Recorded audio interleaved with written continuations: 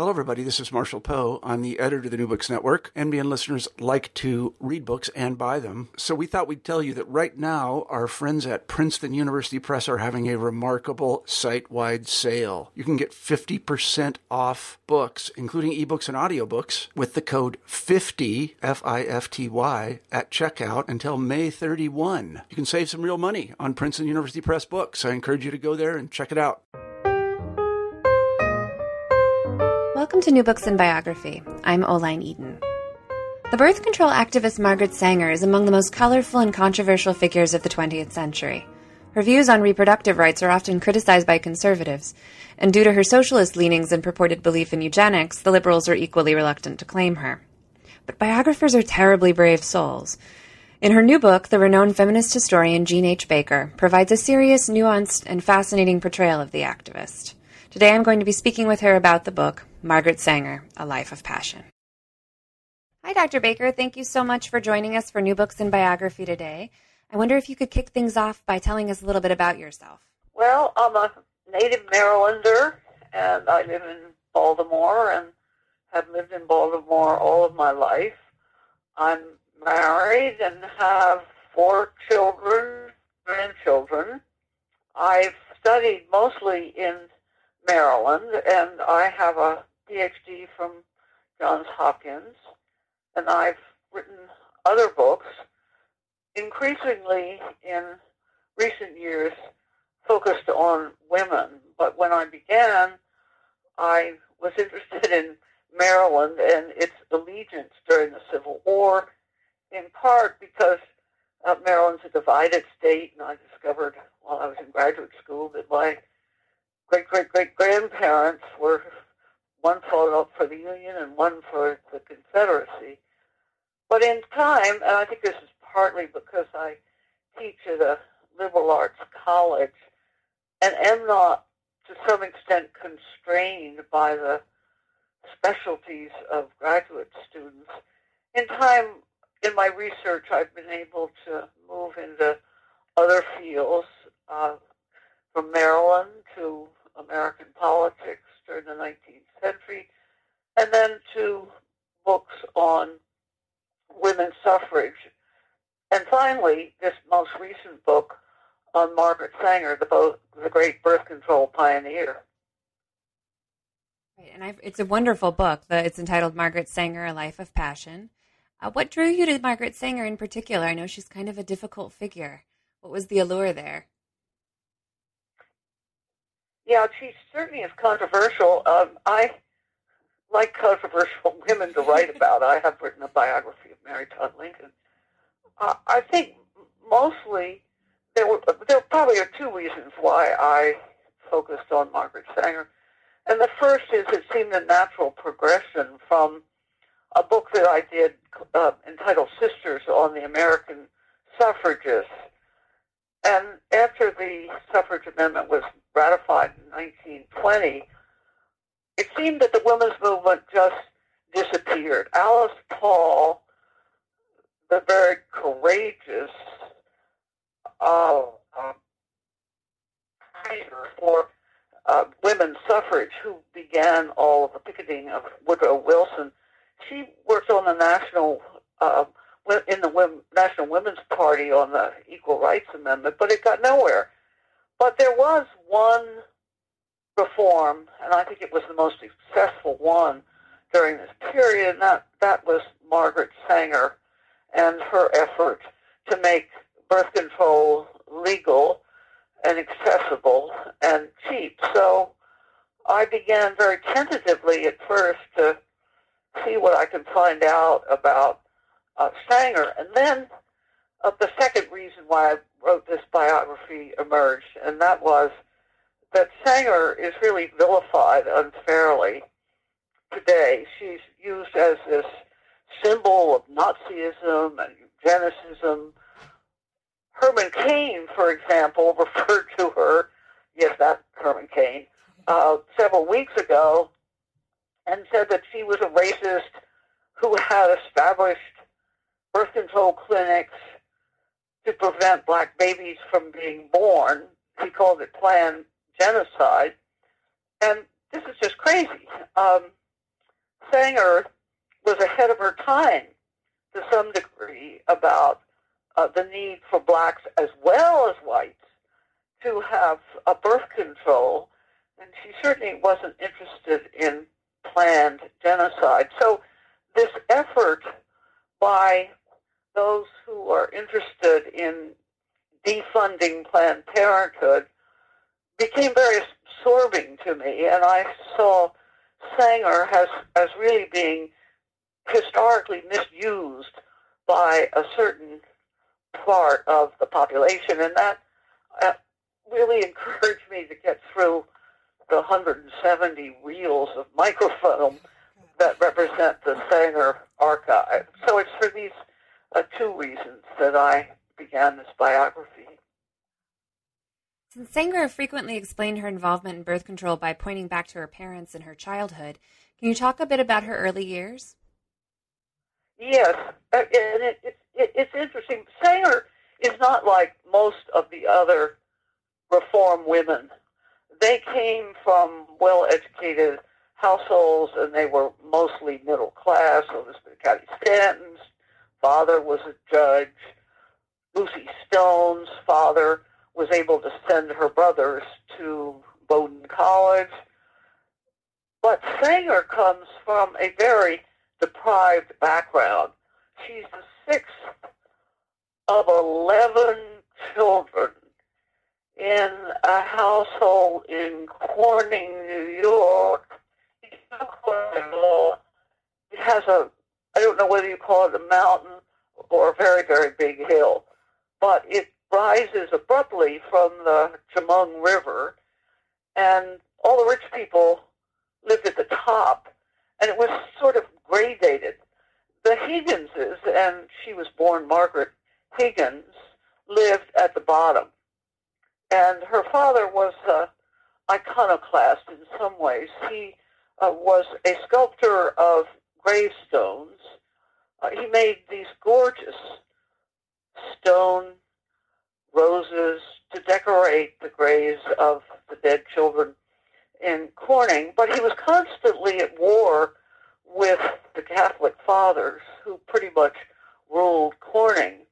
And so Margaret Sanger grew up in this household with many, many, many children, with a mother who suffered from tuberculosis, and this father who was pretty much of an outsider in town. Sanger once wrote that her mother died at 48, but my father lived to be 80, and she didn't need to say anything more of this constant childbearing that her mother endured, and certainly that would be one of the motivations for her interest in birth control. And how did she wind up meeting William Sanger when she got married? Well, I think there's another chapter that we need to open the door to, and that is her. When Sanger went to school, she went to a parochial school, and she had a fight one day with a teacher. Unlike most of us, she refused to go back to school, and her sisters, one of whom was a domestic servant, in fact both were, somehow came up with the money to send her to a boarding school, Claverack and Hudson River Institute. And this, it seems to me, opened the door for Sanger to move into another world besides Corning, to get away from these limited opportunities that young women had during her period. Remember, she's born in 1879, so this is 1900, just in the 1890s, when she's beginning. She goes to Claverack, and she sees these opportunities, but she does not want to be a domestic servant. She does not want to be a factory worker in Corning. She does not, and this is the other opportunity, if it's that women had, she does not want to get married to one of the men in Corning, which is what her younger sister becomes a nurse. And that's a opportunity that was opening up for young women. It's typical of Sanger that she would seize this opportunity, and she went through what we would call very rudimentary nursing training in White Plains, New York, and it's there one day that just by chance she meets William Sanger, the architect, who's come to discuss a building with one of her dancing partners. They were having a dance apparently at this nursing school, and he is absolutely smitten, as many, many men were with Margaret Sanger. She was a really appealing woman to both men and women, but especially to men, and he courted her. I'm not sure she wanted to get married. I think she hesitated for a while, but William Sanger was dramatically different. He was quite exotic. He was well educated. He knew about socialist theory that her father had talked about in Corning, and so they were married in 1902, and so began what is really her most typical, in terms of middle-class life, her most typical years. She and Bill Sanger, they lived in Hastings-on-Hudson, where he had built a house. She had 3 children, and she did live this typical suburban life outside of New York. But, and here is one of those choices, and Sanger's always making what I would call contested choices, different choices that most women wouldn't have made. They moved back into New York, and soon enough, Sanger is working for the Socialist Party, which her husband is a member of, and she's involved with these left-wing circles in New York, including the famous IWW Wobbly Union leader, Bill Haywood. She goes to Lawrence when there's a strike, and she also goes to Paterson, New Jersey. She's incorporated into this circle who introduced her to all kinds of different ideas. I was intrigued because early on you characterized Sanger as, quote, an adroit fabulist, which is a really important character trait to identify in your subject. So how did this tendency of Sanger's affect the way that you approached her? Yeah, it is a problem because she makes things up and exaggerates. The most famous and probably unimportant, unless you're a psychologist, example of this is that she begins taking her younger sister's age, and so she takes 5 years off of her birth year. So she says she was born in 1883 rather than 1879, and this is just absolutely not true. As a biographer, one of the problems is that for her early life, we're most dependent on what she tells us in these 2 books. One, My Fight for Birth Control. They're both very autobiographical, and the other is the autobiography of Margaret Sanger. So as a biographer, you have this woman who often makes up, exaggerates, etc., and yet the record that you have is mostly her discussion and presentation of her life. And so I think that you have to take into consideration what this tells you about Sanger, the woman, and the pioneer in the birth control movement. To me, what this suggests is that she was able to deal with an unpleasant reality. And it's not a question of denial so much as to be optimistic. I think all reformers, especially one in this terribly difficult area of birth control, which most people won't pay any attention to, they think it's salacious, etc.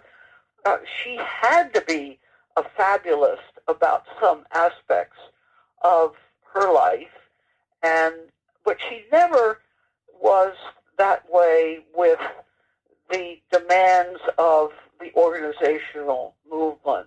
She was always realistic about what was going on in the American birth control movement. She was less less realistic and more of a fabulist in her personal life. And of course, as we'll probably get into, her personal life involved many, many love affairs with different men. And I think, for example, that's one reason why she took the years off of her life. She wanted to be young and vigorous. She said once that she never looked backward, she only looked forward. And because she believed that way, the optimism helped the birth control movement. You can't devote your whole life to a cause like birth control unless you're a visionary and looking forward. On the other hand, she wanted to have fun, and she certainly did, with these many, many men who adored her. And one of the interesting things about Sanger's personal life is that she would have affairs with men, and unlike most women, including her sometime adversary and rival Emma Goldman, the men continued to love Margaret Sanger even when the sexual intimacies were over. Can you tell us how she actually got directly involved in the birth control movement? Obviously, it wasn't called that at the time, but how did she begin to become active in that? Mm-hmm. Sanger, by the way, named birth control so that she's not only present at the beginning, but she names it. There were all these, I would say, euphemisms for birth control: voluntary parenthood, venereal prophylaxis. What the hell is that? But she came down with this notion that it should be called birth control one evening. The really important event that occurred in 1912 was the epiphany, or at least this is what she describes as the epiphany for her. She got a telephone call from a physician to come down to the Lower East Side. Sadie Sachs, a young woman with 3 children, had gone to an abortionist. And remember, abortion is illegal and therefore dangerous. It occurs in back alleys.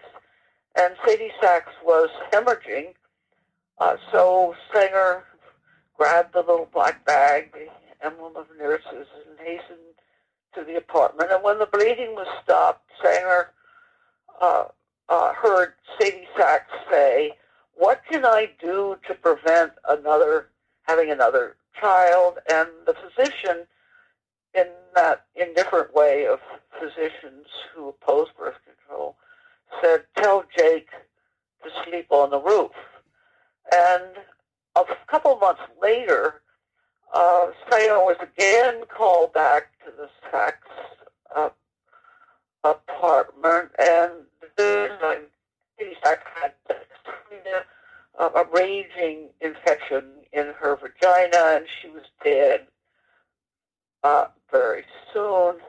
And this was, for Sanger, the event of the road to Damascus in which she saw the future. She writes very poignantly in her autobiography that when she came into her own apartment, she looked over the city and saw it sleeping and saw in her mind all these little babies that were born who couldn't be taken care of, who were cold, and the coffins, she writes.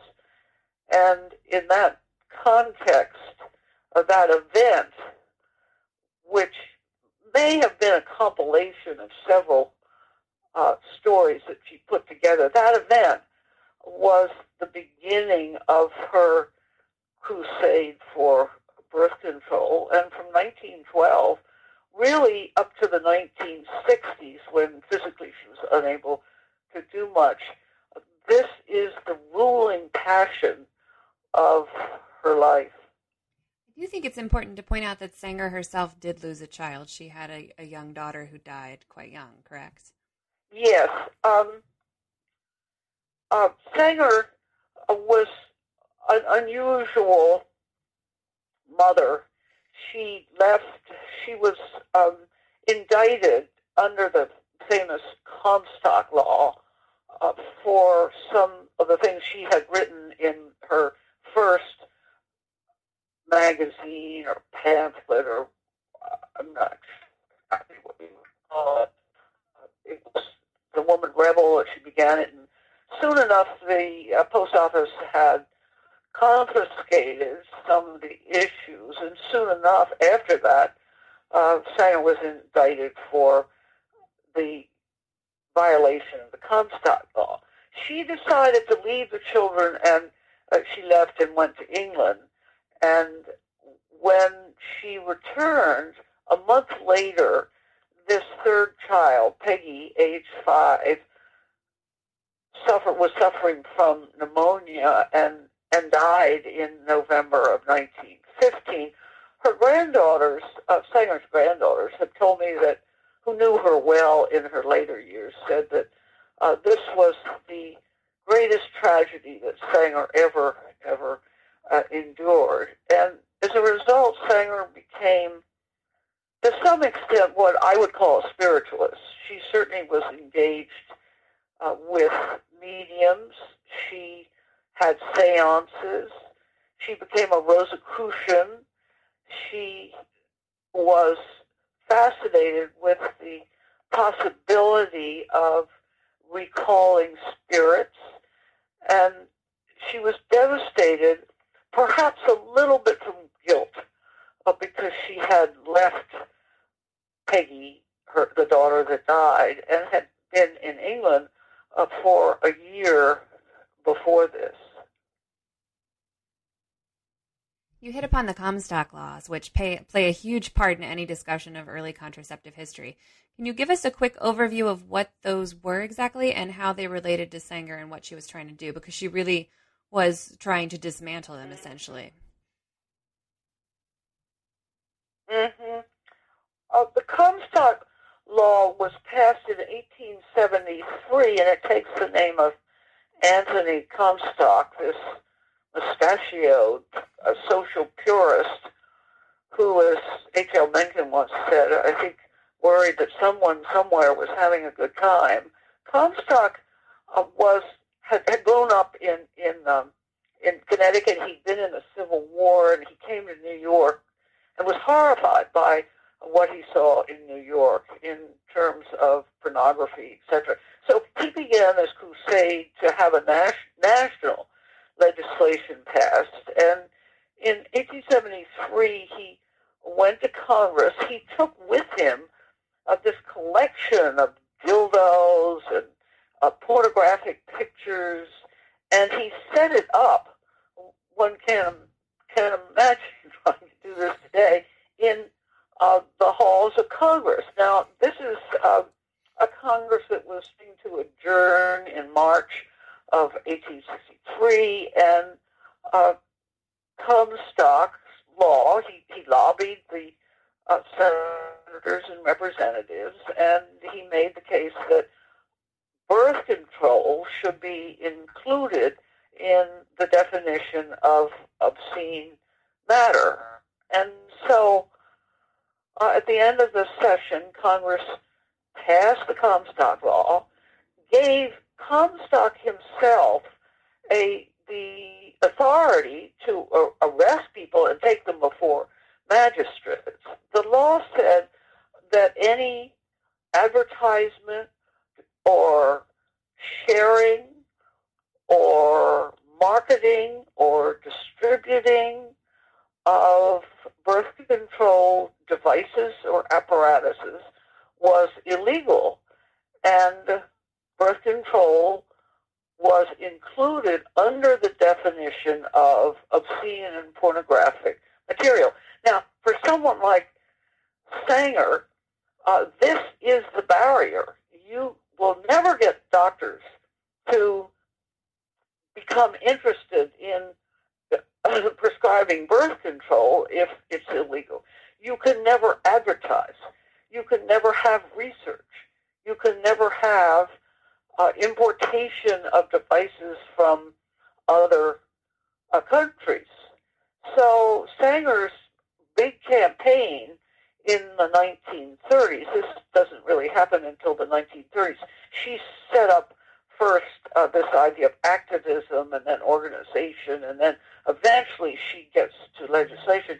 She goes to Congress to lobby for the repeal of the Comstock Act, and she is not successful. In fact, the Comstock Act is not repealed until the 1970s, but what does happen is that in the 1930s, the Supreme Court rules in a famous case, United States versus one Pessary, that the Comstock law is an unnecessary restraint on individual freedom, and that Pessary's what we call diaphragms can indeed be imported. So Comstock's had a lot of enemies.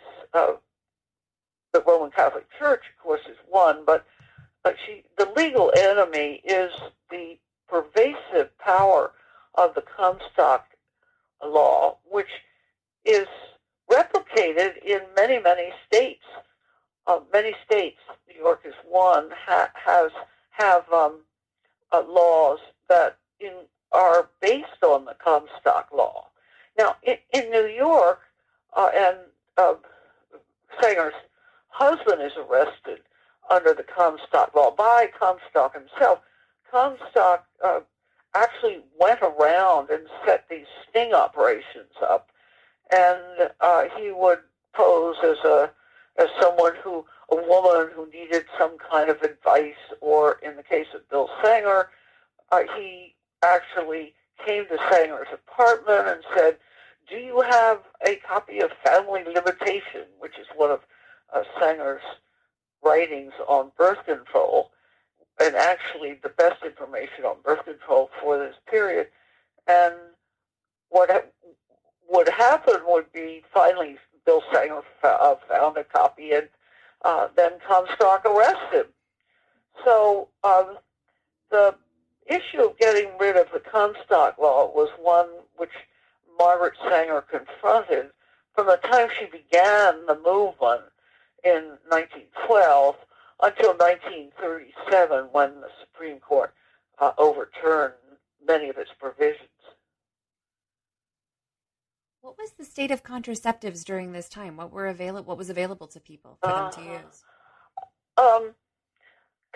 Contraceptives have been around forever. Mm-hmm. In Egypt, in 1600 BC, there are papyri that show that crocodile dung was used as a spermicide. Women would use it and rub it on little gauze or whatever, and then insert it in their vaginas. So for women, there were spermicides of various kinds. Not many women had access to crocodile dung, but other kinds of often folklore remedies that would be used. And there were douches.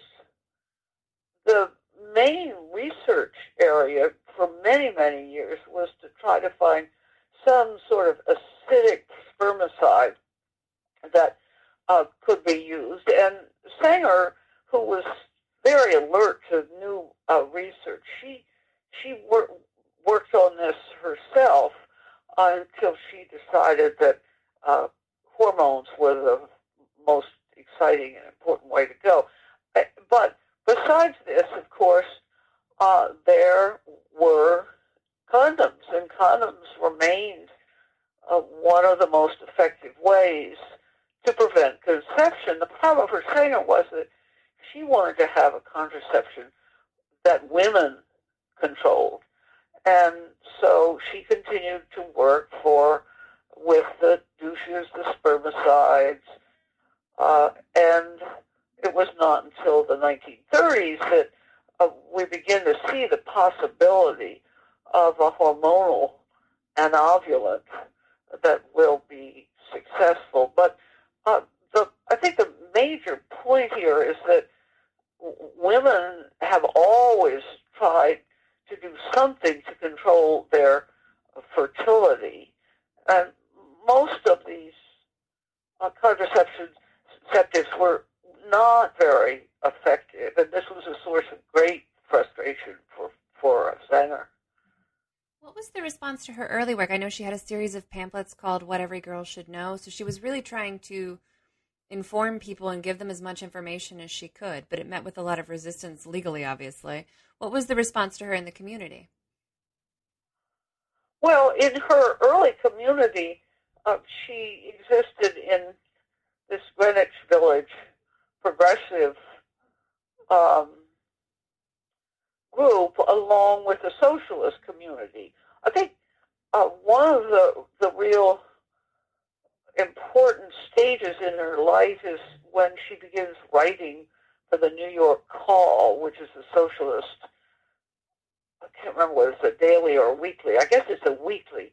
And she was convinced that no one knew anything about sex, which was true, and she wanted to be able to inform her children. The first writing that she did in the New York Call had to do with what every girl should know and what every boy should know, and when these were and what every mother should know. When these were published in the Call, they were confiscated, and there's a wonderful story about the Call then printed What Every Girl Should Know, and then had, in large block letters, nothing. And this was the way that Margaret Sanger thought that most of the conventional world thought about sex, and she was right about that. What had bothered the censors was the reference to venereal diseases, which today we would hardly, we would just be astonished that would be the case, that discussion or mention of syphilis or gonorrhea would lead to censorship. But nonetheless, this is the way it was in New York from 1910 to about 1925. The other important writing that Sanger did during this early period is the pamphlet Family Limitation. And here she was very graphic in the descriptions and the illustrations that she used. And this Family Limitation went into 6 or 7 editions. It was an astonishingly successful and popular kind of writing, and she was,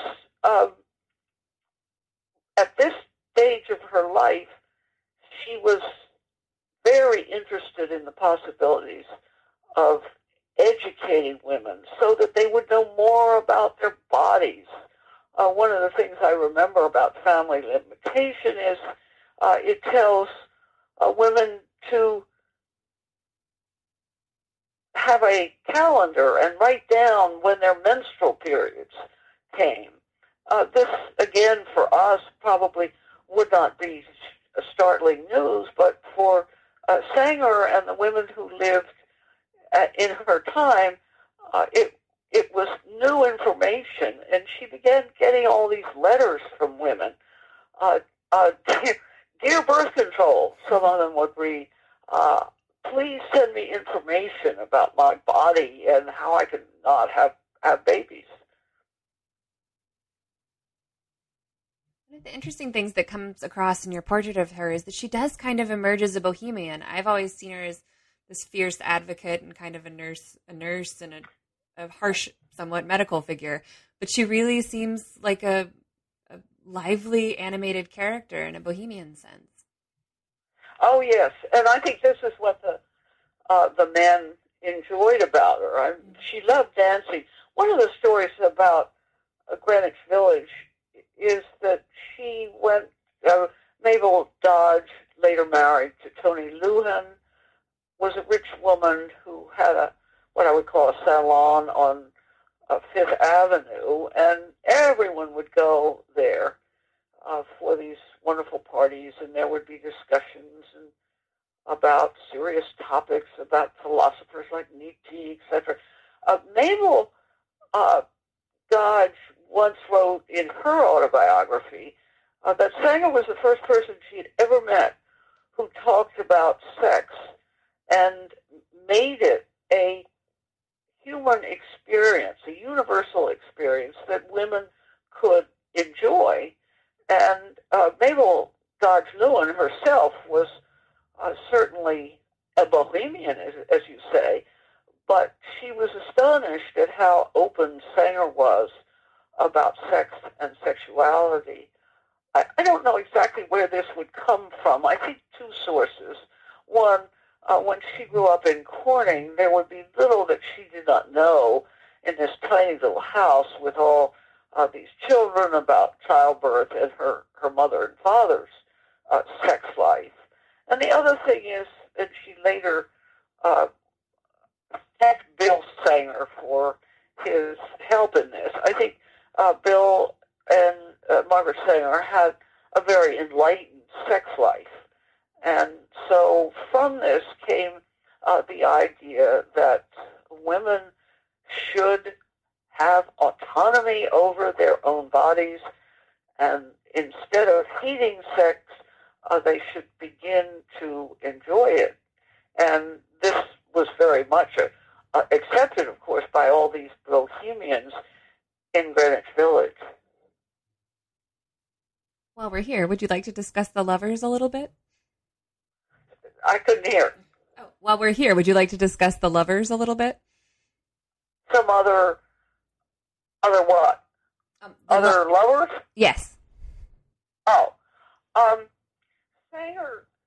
Sanger was never a beautiful woman, but she was, I guess we would say she had sex appeal. She had the Higgins nose, but she had this luxuriant, at first reddish hair that turned darker as she grew older. But there was something about her persona, and this attracted a multitude of men. She also, in the Greenwich Village society that she had adopted, there were many what we might call free lovers.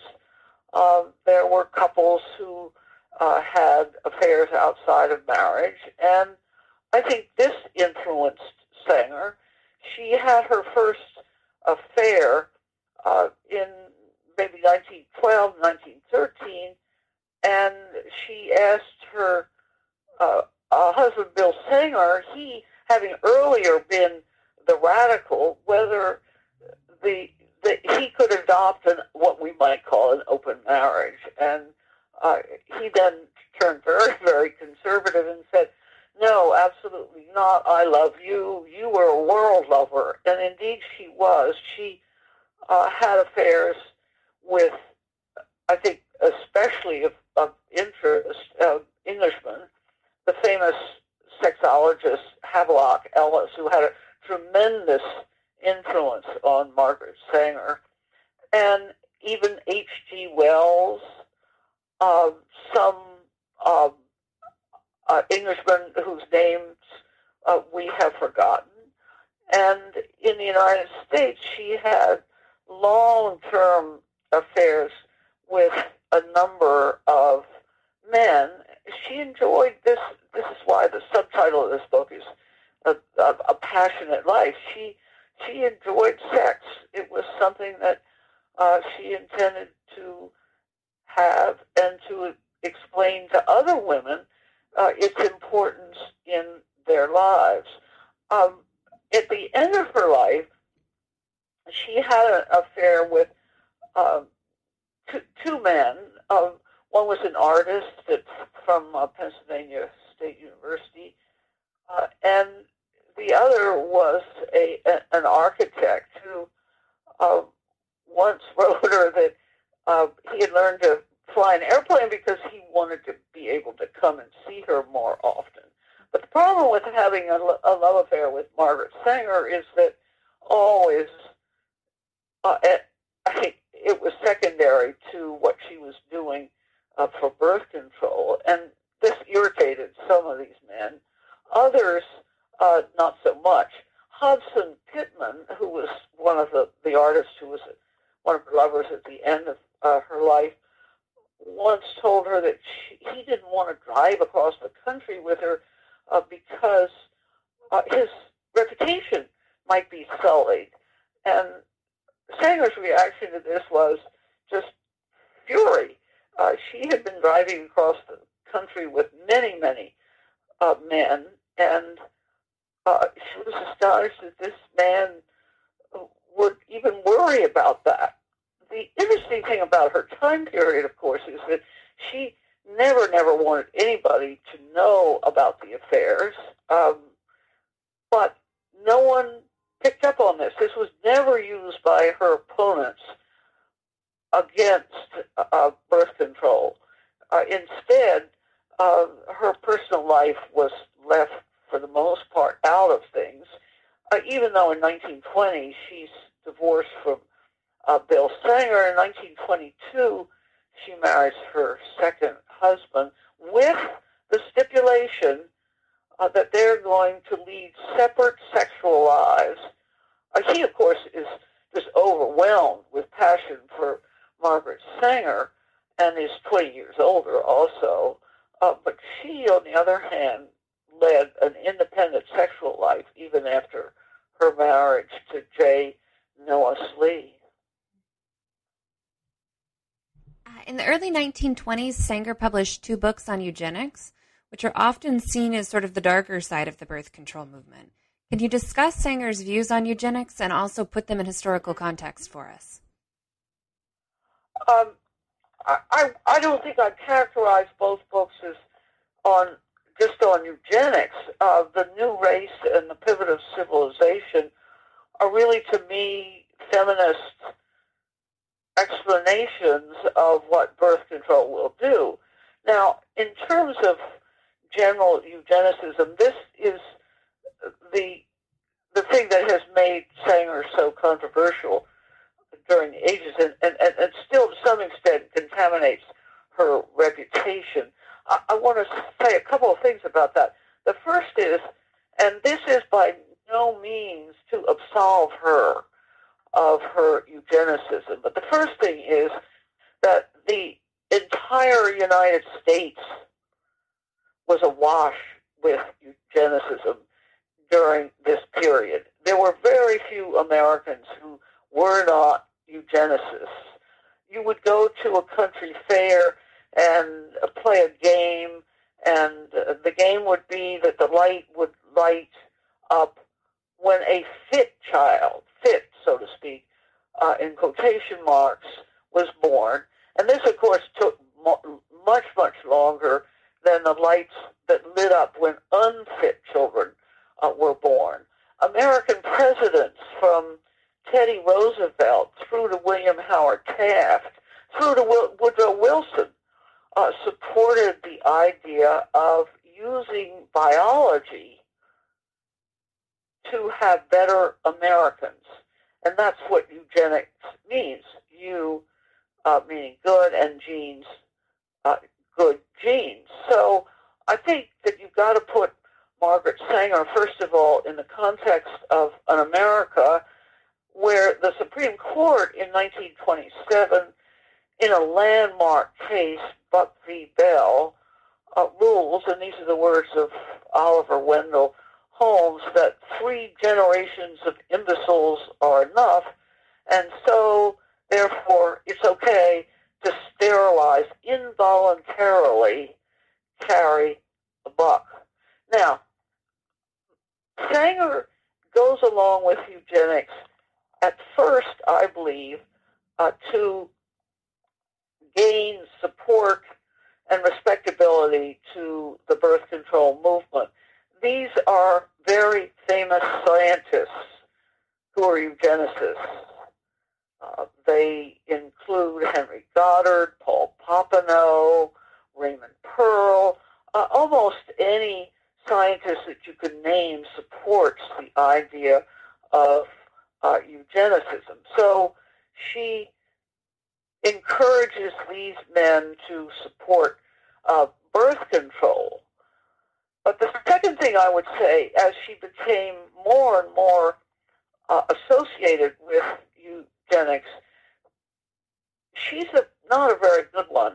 First of all, Sanger is not a believer in the basic credo, more children from the fit, that is the good people who have good genes, and fewer from the unfit. She never goes along with that particular philosophy. Moreover, she's an environmentalist.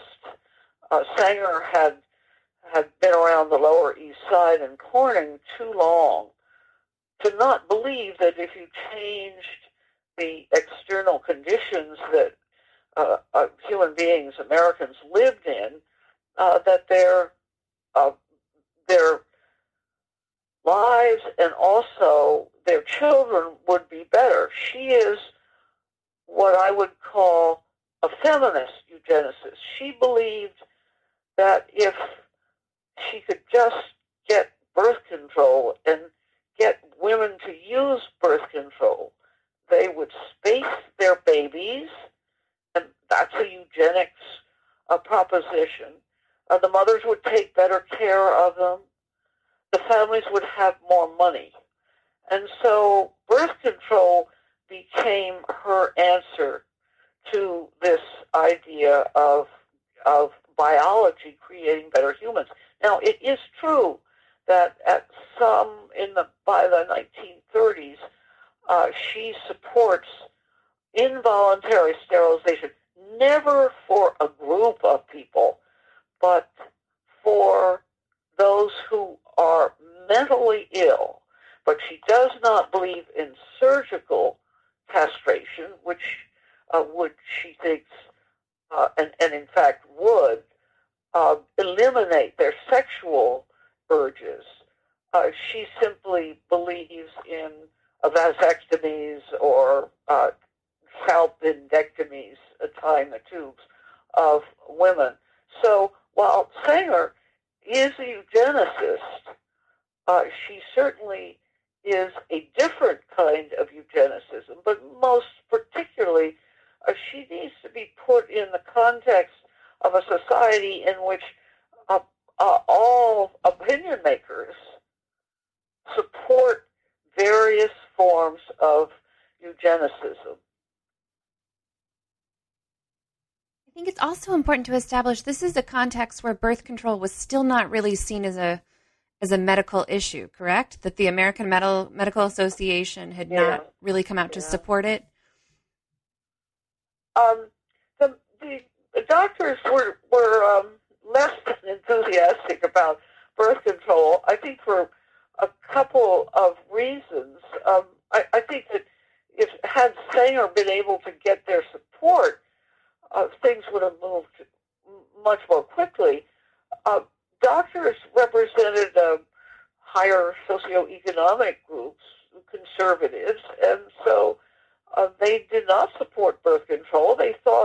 Many of them thought that Sanger was just an hysterical propagandist.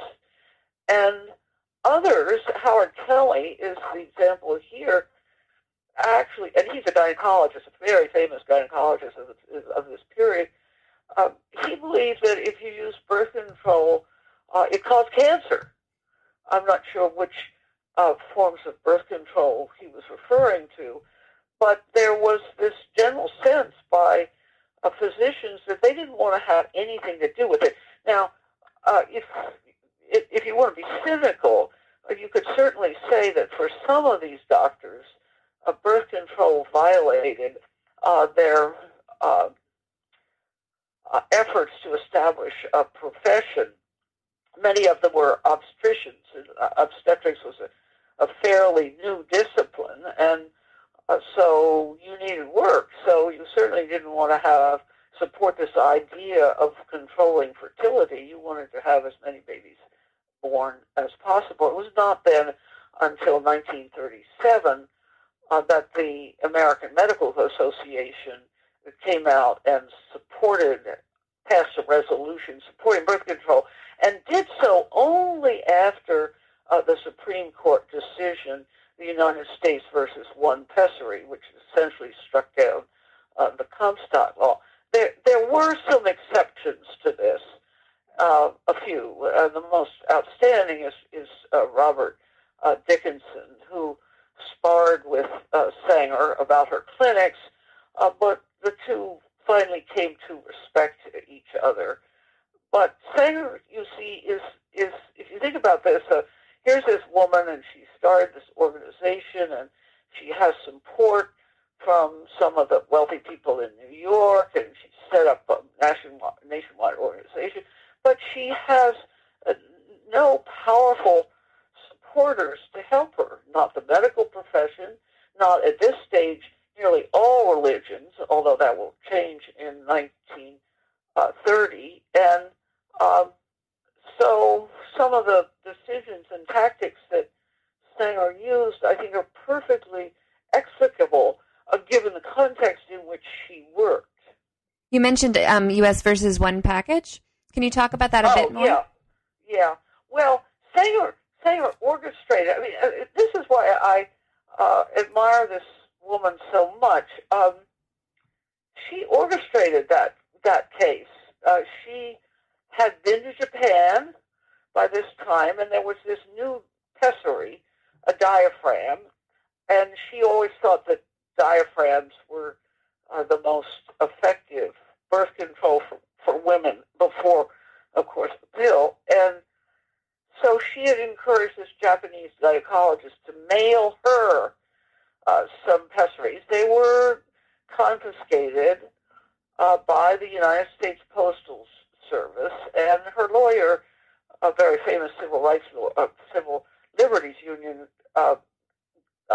lawyer, Morris Ernst, told her that she would have no standing because she was not a doctor, and the best way to do this is to have the diaphragms, the pessaries, mailed to Hannah Stone, Dr. Hannah Stone, who at the time was in charge of the Margaret Sanger Research Bureau.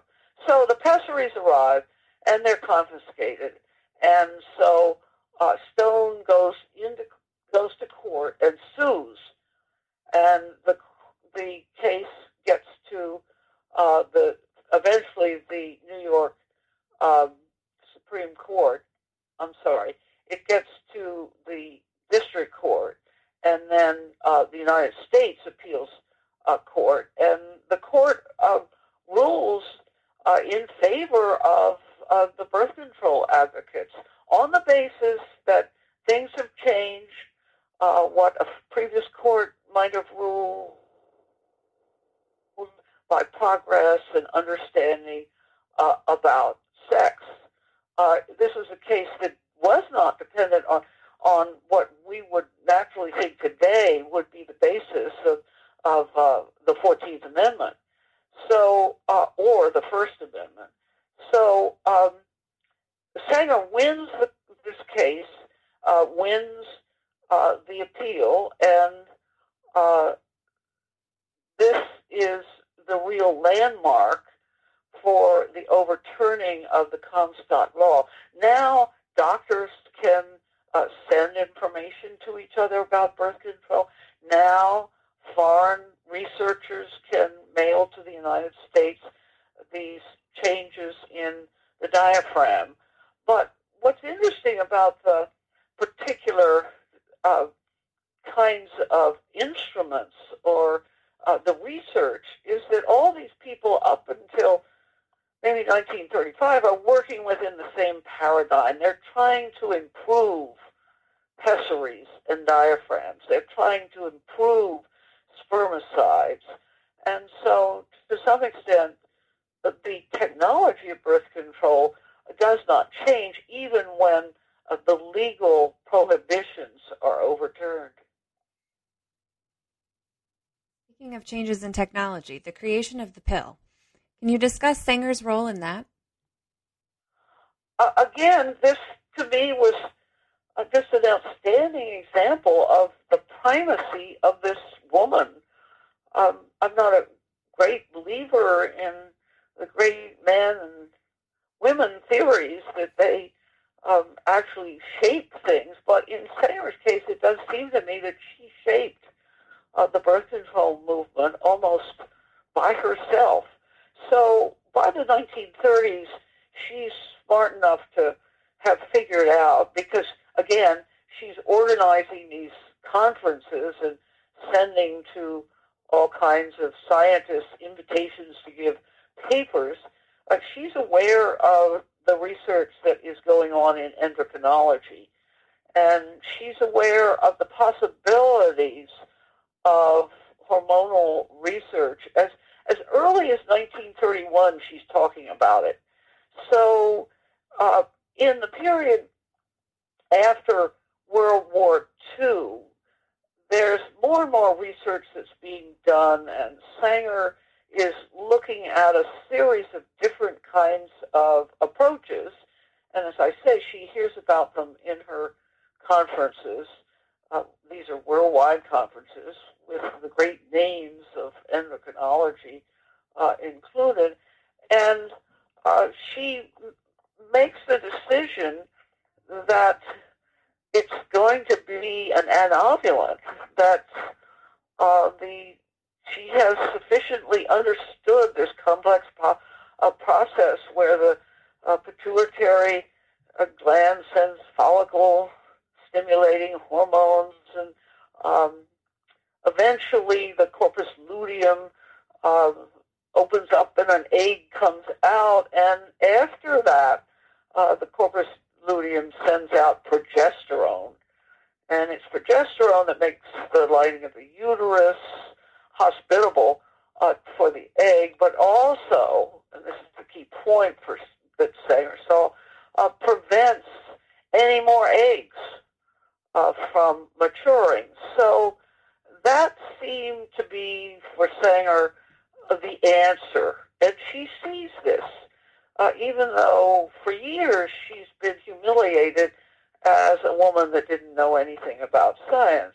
She goes to her very, very, very wealthy friend, Catherine McCormick of the McCormick Harvester fortune, and these two women together drive in this wonderful episode in 1953. They drive to Worcester, Massachusetts, to the lab of Dr. Gregory Pincus. And Pincus has been working on mammalian eggs for many, many years, probably knows more about the process of mammalian eggs and human eggs than anyone else in the world. He is, however, an outlier. He hasn't gotten tenure at Harvard, and he's had to set up this lab in Worcester, Mass, and he's dependent on pharmaceutical grants and individual grants. He's just lost a grant from Searle Company,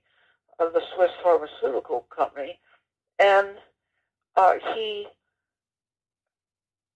entertains these two women in his lab, and at the end of their tour of the lab, Catherine McCormick says, I'm going to support your work. Here's $10,000, and I want to talk to my money man, and you will get some more. And over her lifetime, I think she gave millions of dollars and left more money to him in his will. Now, surely Sanger's commitment to Pincus's work, her ability to persuade McCormick that this was the way to go stands as another of her triumphs in terms of her commitment to birth control. These two women pressed it at Pincus to hurry up. And Pincus, of course, a good laboratory man, needed to be able to test the drug.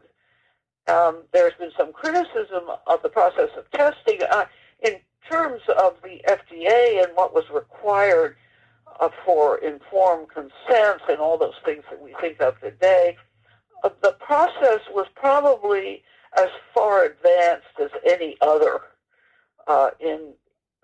at the time. And so during the 1950s, there are tests that are done in Puerto Rico, in Haiti, in Dr. John Rock's lab in Massachusetts, and eventually, again, Sanger and McCormick both pressing for a pill that can be ingested with, and the problem here is to get enough progesterone in the pill.